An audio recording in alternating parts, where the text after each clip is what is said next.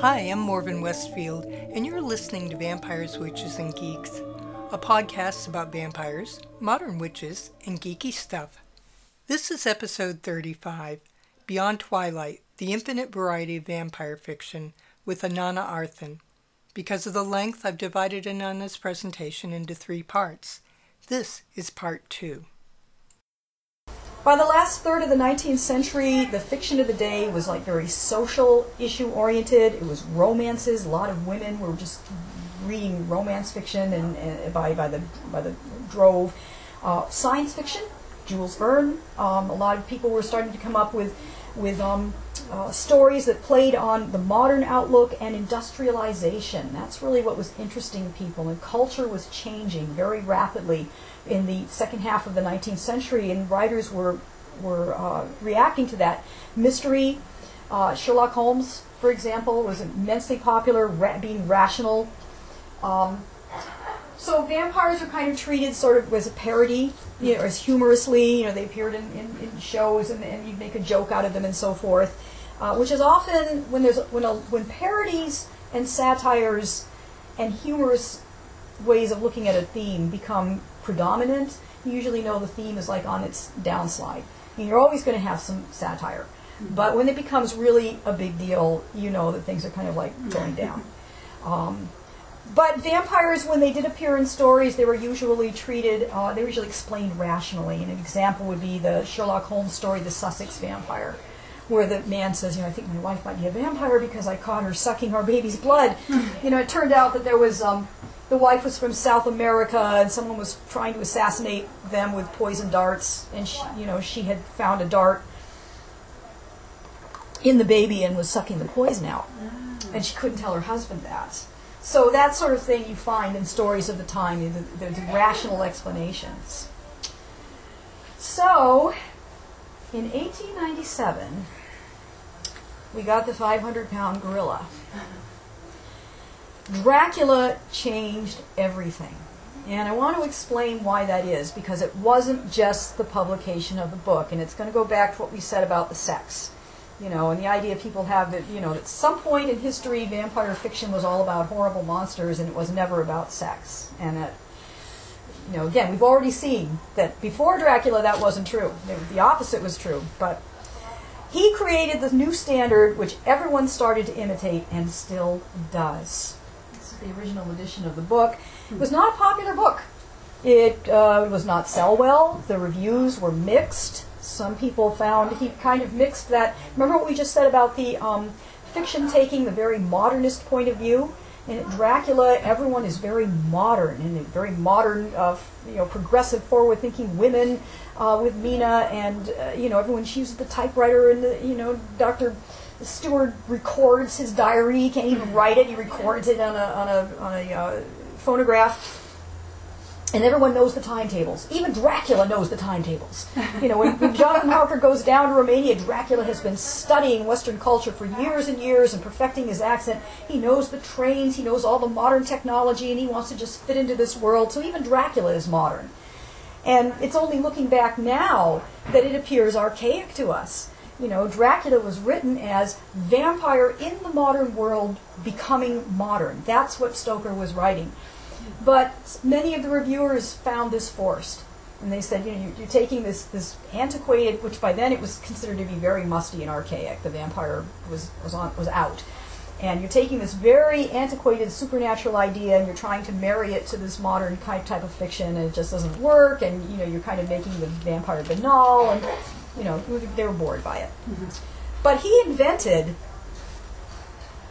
and this is close approximation, very close approximation to Stoker's actual description of Dracula in the early part of the book. Then he gets younger. When he comes to London and he gets lots of blood, he becomes much younger and has black hair. But this is a very accurate representation of how he's described. Some of the things that Stoker, he did some research, but he actually invented a lot of these conventions, which now people look at and they think, well, this is folklore, this is myth, or this is something that he researched. Garlic and crosses as specific to vampires. in the cultures, again, those cultures where the vampire myth originated, garlic and similar anti-evil devices were used for everything. They were not just vampire specific, they were like generalized anti-evil things that you would do that were for demons, that were for the fairies, for any kind of supernatural creature, and vampires just happened to be some of what they, and you saw some of that used in some of those flaps, and that's where people got the idea, but they were never vampire specific until after Stoker. Having to be invited inside. And this is actually, there's a video clip, and I'm afraid we've run out of time, but there's actually a little clip of this scene. This is a scene from the 2011 remake of Fright Night, and it's not in the first movie, but Jerry Dandridge has come to Charlie's kitchen door, and he can't come in, and he's standing very casually in the threshold, and he's baiting Charlie. He's trying to get Charlie to let him in, to ask him in. And the scene is very cleverly done. It's very cleverly done, but you can see how he just, come on, just say it, be nice, invite me in. And there's this whole, and it goes on for several minutes, and he doesn't, Charlie's onto him, so he doesn't get in. But that was invented by Stoker, because think about it. Why would you need all these things over your doors and windows and chimney to keep the vampires out if they couldn't come in unless they were invited? I mean, they darn well what they wanted, and it was most of that stuff didn't work. They came in anyway, but Stoker came up with that. Not having a reflection. There was a belief that if a corpse was reflected, that it would not rest easy in its grave, that it might the soul might be captured in the reflection, and that so in areas where the vampire belief was really strong, but there's always been they would cover the mirrors in the house where there was a corpse or a dead body. And the minute someone died, the minute they died, you'd immediately cover all the mirrors. So there was no chance of the body being reflected. But there was never a question that it would have a reflection. It was just that you didn't want that to happen. So I know I had a friend of mine who edited a magazine asked me, can you find the history, like the root of why people felt vampires had no reflection? And I looked and looked and looked and looked. I couldn't find it anywhere before Stoker. So he came up with that. The word undead, he invented the word undead. Originally it was the subtitle of his, or was the title of his novel, was The Undead, before he titled it Dracula. Nosferatu is not a real word. No one knows where Stoker got that. It's not a Romanian word. It's not, it's nonsense. And we think he misunderstood something he heard somewhere. Still haven't tracked that down. Okay, so Dracula comes out and not much happens. So lackadaisical sales. Stoker, wrote other books. Up through the 1920s, the word vampire or vamp meant a sexually predatory woman, and that's all. So there's a lot of now lost silent films with vampire in their titles, and as far as we can tell, they had nothing to do with anything supernatural. They were about home wreckers. They were about women who were sluts, and destroyed men through sexuality. Theda Bara this is Theda Bara. She was actually called the Vampire, but she never actually played a bloodsucker, and that was true right up until the 1920s. In Germany, F.W. Murnau made an unauthorized movie version of Dracula called Nosferatu. Stoker's widow sued him. Most of the prints were destroyed, and the film was really not discovered until like the 1970s. They finally discovered it and put it back together. So it really was not as influential to the genre as sometimes it's given credit for. But it is the first fictional work ever, in which vampires are harmed by sunlight at all.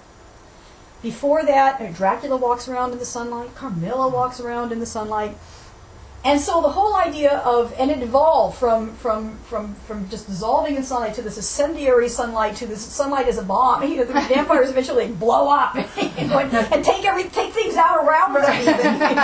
So that the whole concept. But now, it's not in my books, and I'm seeing other writers kind of drop that. But I see people complain about that particularly sometimes and say, traditional vampires burn in sunlight. Well, no, it is a fictional convention that was adopted not so much in 1922, but we'll get to where it really took off. But it was not part of folklore, and it was not part of early fiction. But it has a very, very powerful psychological element, the whole idea that sunlight being purifying, because what happened is religion became less plausible to people as evil fighting, and so people went back to the old elemental methods of fighting evil, and the idea that if this is a creature of darkness, then sunlight is going to be bad for it, that sort of thing. But this whole scene where he fades was, the cameraman. I understand the cameraman actually suggested that they use that rather than stake the vampire, and he has been tricked. He's in love with the female heroine, and he's been tricked to stay with her all night and forget that the sun was going to rise, and he gets trapped by the rising sun. She doesn't ever draw her curtain, so he's toast. And of course in the scene it's done quite well, and he dissolves in. But okay, so 1927, Hamilton Dean, who was Stoker was his theater manager. Hamilton Dean adapted Dracula for the stage in England, and it became a huge cult hit on the stage. Now, he played the part on the stage. When it moved into 1927, there's the playbill. Bela Lugosi took over the role in New York when it opened in the 20s. Now, here's where I want to say something really significant about Lugosi, because this is another thing where people talk about traditional vampires and vampires being monsters, and people talk about Lugosi's vampire as being this evil, ugly, monstrous creature that was never considered to be sexy, and the women were never supposed to be attracted to, and he was just this evil guy. Dracula made Lugosi a matinee idol. In the styles of that time, he was considered very, very sexual. This is what he looked like as a young guy. Oh. Which is not too far below. Because his accent, his clothing, and his wealth made him exotic and desirable, and the way the play was written, he was threatened. He was a threat to the men because the women were attracted to him, and he wanted the women. So it's really important to realize that Dracula as a stage production, this made Lugosi's career because he was so sexy. Now, this is Rudolph Valentino, who, as everyone knows, is like the great matinee idol of the 20s. And you see how closely similar they are in appearance. And Valentino played the Sheik, and the Sheik was this very kind of vampiric sort of character, exotic, dark-skinned. He's a ravisher. Valentino's Italian, but and so you saw that, like the Sheik. I mean, women were swooning in the aisles, and that happened with the stage production of Dracula. I mean, women were going nuts over this play, and this is what made Dracula an icon. Was when it started to be dramatized, and Lugosi was seen as this sex god in the role, in the part. So there he is, like, creeping into people's bedrooms, and he's doing, and he's very stylized, but you have to look past the styles of the period and realize what people were seeing. I mean, they were seeing sex just rolling off this guy, and that's how he was playing the part. And yeah, he was monstrous but you don't see him doing a lot of monstrous things in those early movies. He's basically kind of creeping around with this hidden agenda.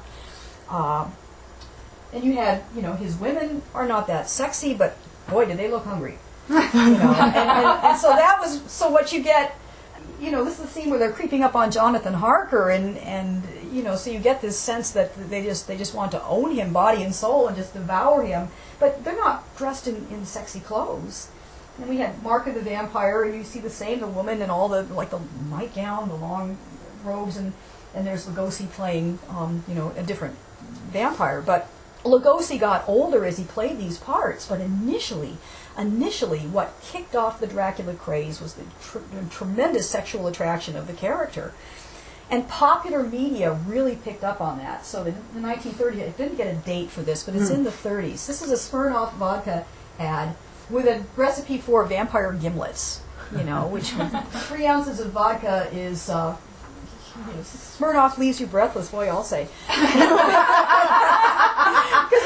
people will be swinging these things all evening, but yeah, it's like this is an ad that was picked up on the vampire trope, and obviously when something like this appears in an ad, it's kind of like when it's used as a metaphor. It tells you that there is a critical mass behind it where they expect their audience to respond in a certain way.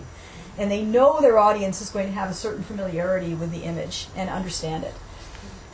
So, going up into the 20s and 30s and 40s, what happened is that fantasies after 1939, which was the big blowout year, you had Wizard of Oz and all of that, is that fantasy kind of went on a downswing, partly because of the war, and partly because of social changes that were happening in the culture.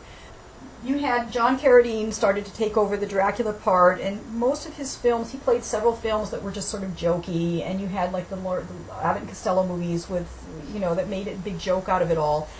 This actually, though, was the first time when vampirism was presented as a kind of disease that could be medically cured by science.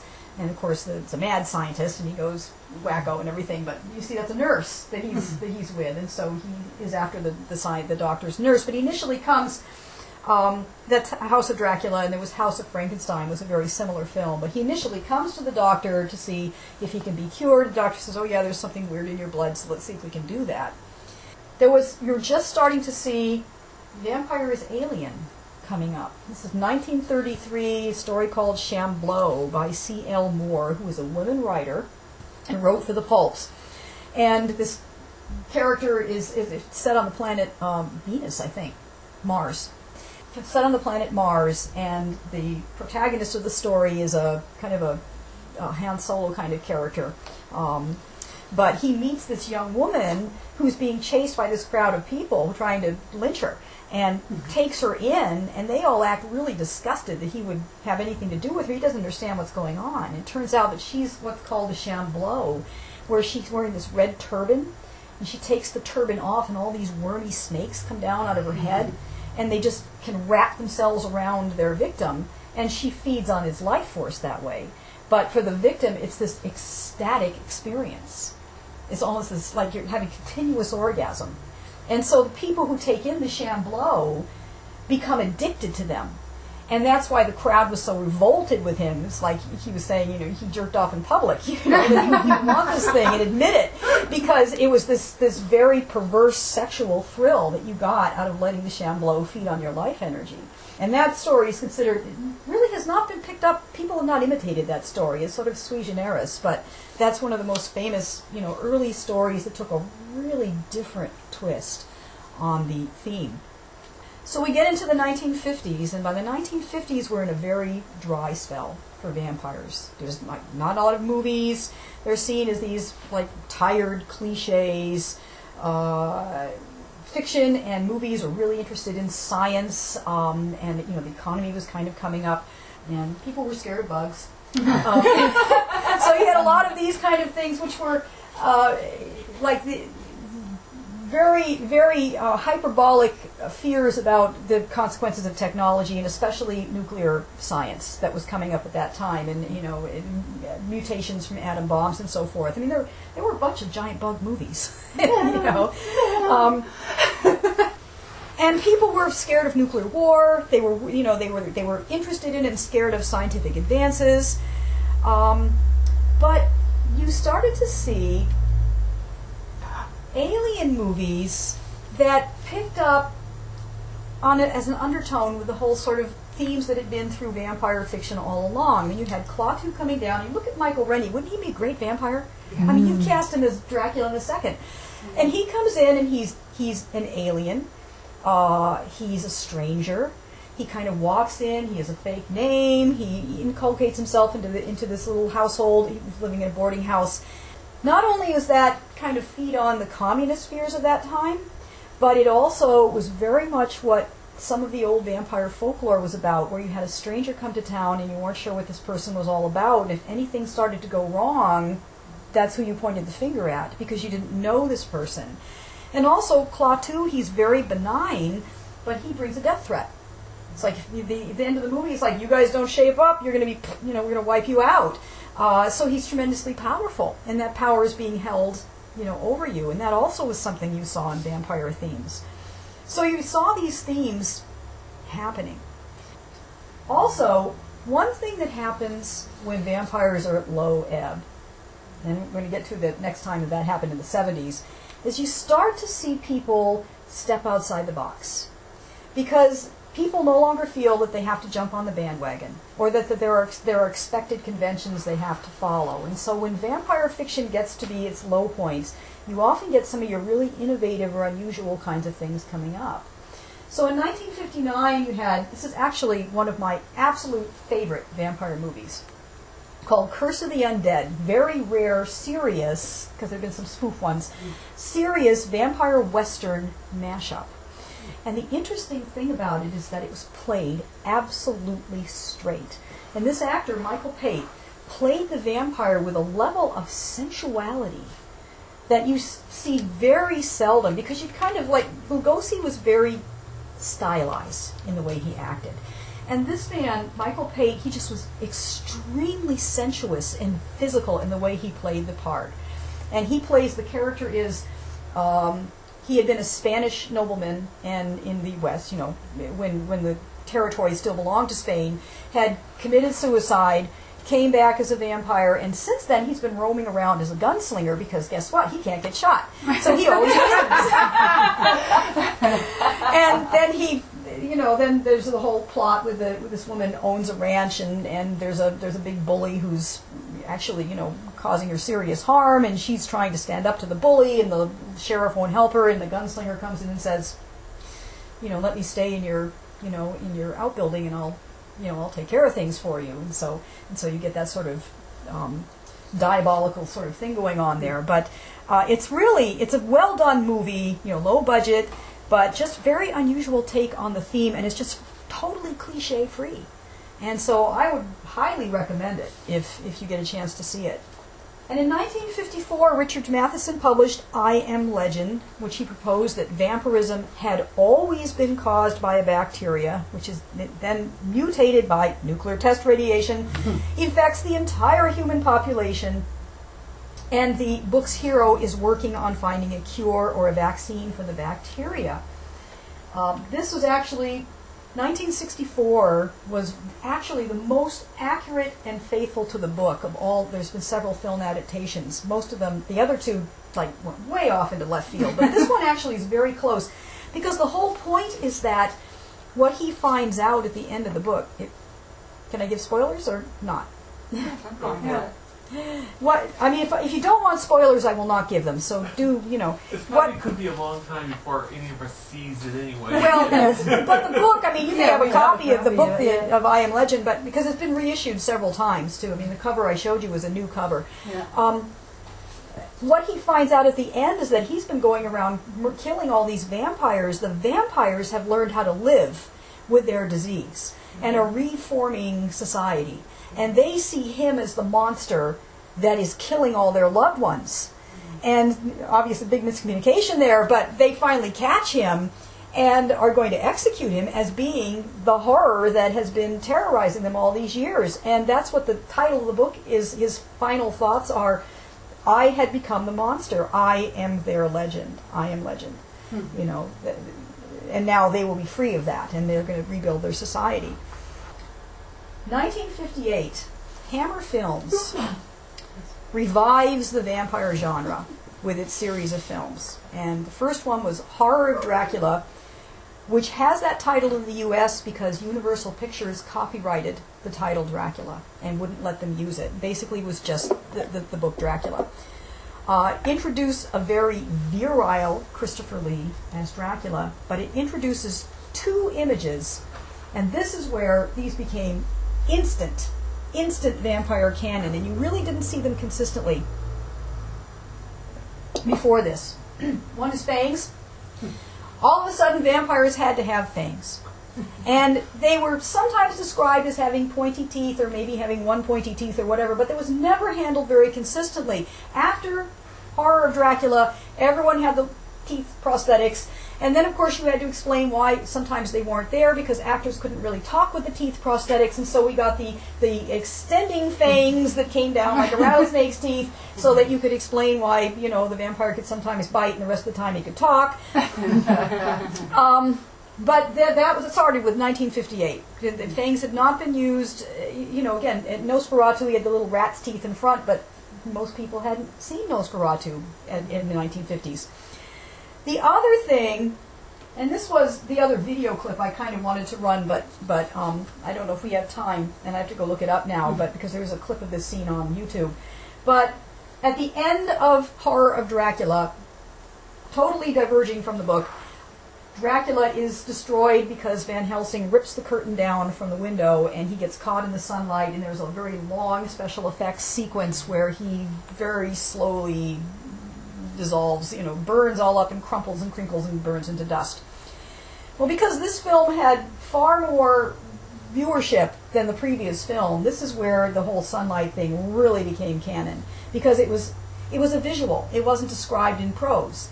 And so it is powerful special effect, and psychological effect, and also films.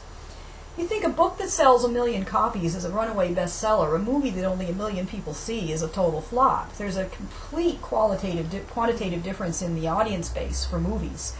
So vampire fiction, once movies really got established, the tropes and trends would move from the movie into the fiction in most cases. So the Hammer Film series continued and was really on a roll up until the late 60s, but they just got sillier and sillier, and they always had to destroy Dracula at the end, which meant every new movie had to figure out some way to bring him back, and those would end up taking half the movie just bringing him back, and then Lee would have like 6 lines for the whole film, and they just finally kind of petered out. They just it's from Dracula AD 1972, which is widely considered the silliest of the Hammer films that came out. 1967, Dark Shadows introduces Barnabas Collins as a last gasp effort to improve ad ratings. Intended to be a 12-week closed storyline, basically retelling Dracula, where Barnabas appears and gloms onto what he thinks is a reincarnation of his lost love and so forth. Jonathan Frid was a Shakespearean, mostly stage actor, didn't expect to be playing a vampire forever, and he just signed a 12-week contract, and he figured he'd be done. Public went crazy. The public went insane over Barnabas. Ratings went through the roof. They could not stop doing the show. They went back to kind of the old Universal movies, where they're just throwing in they did every horror movie trope, every horror fiction trope you can imagine. They did myths, they did Picture of Dorian Gray, they did Poe, The Pit and the Pendulum, you just name it. It probably was the werewolf, disembodied hand. Just everything you can think of, they just threw into the mix, even if it was just briefly.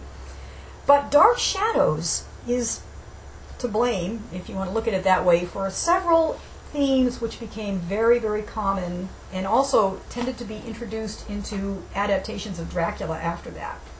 You had the strange thing being released from a coffin or a grave or a mausoleum or whatever, where somebody is messing around and opens something they shouldn't, and all of a sudden something comes out and walks away and creates havoc. And so that was the scene where Willie Loomis, who is looking for the lost family jewels, does this chain coffin, figuring that why else would you chain a coffin? Unless there's something valuable in there, and finally finds out why else. And you had the vampire looking for the reincarnation of his lost love, which has been repeated tons of times, where the person looks just like in fact, even in the original Fright Night, where the girlfriend looks just like someone that Jerry had known. You just see that constantly. That became very, very common. And also you saw the whole idea that vampire can be cured by science. So here's, she's got a hypodermic needle that she would give Barnabas injections and cure him, and then he kept getting zapped again by people, and then they'd have to do it all over again. That was used in I Am Legend and House of Dracula, but it became much more common after Dark Shadows because they did it repeatedly. They just, and did different permutations on the idea. But interestingly enough, the first two, the thing being released from a grave and the reincarnation of the lost love, that actually comes from the 1930 movie The Mummy. Because the Mummy, the very first Mummy movie, was different from all successive ones in that the Mummy did not remain all wrapped in bandages, shambling around. And, Boris Karloff starts out that way. And the next time you see him, he's this very weather-beaten looking, piercing-eyed fellow who otherwise looks fairly normal, who is very sinisterly going around and he's pursuing this agenda.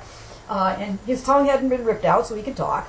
So he has glommed onto this woman that he is the reincarnation of this princess. He believes is the reincarnation of this princess that he had loved, thousands of years earlier.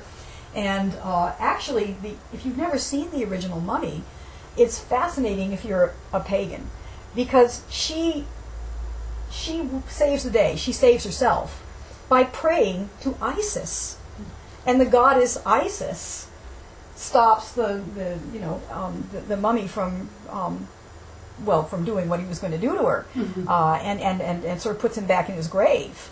But that's fascinating to me, because so many horror movies have this very Christian slant, which is sort of an undertone to the entire story, where Judeo-Christian values against the powers of evil, and everything is a demon. And this was, the heroine praying to the goddess Isis in order to be saved, and it works. Isis answers her. The contents of this presentation are copyright 2013 Inanna Arthen. The recording of this episode is copyright 2013 Morgan Westfield, but it's licensed under a Creative Commons license. See www.vampireswitchesandgeeks.com for details. I hope you enjoyed this episode, and I look forward to hearing from you. Thanks for listening.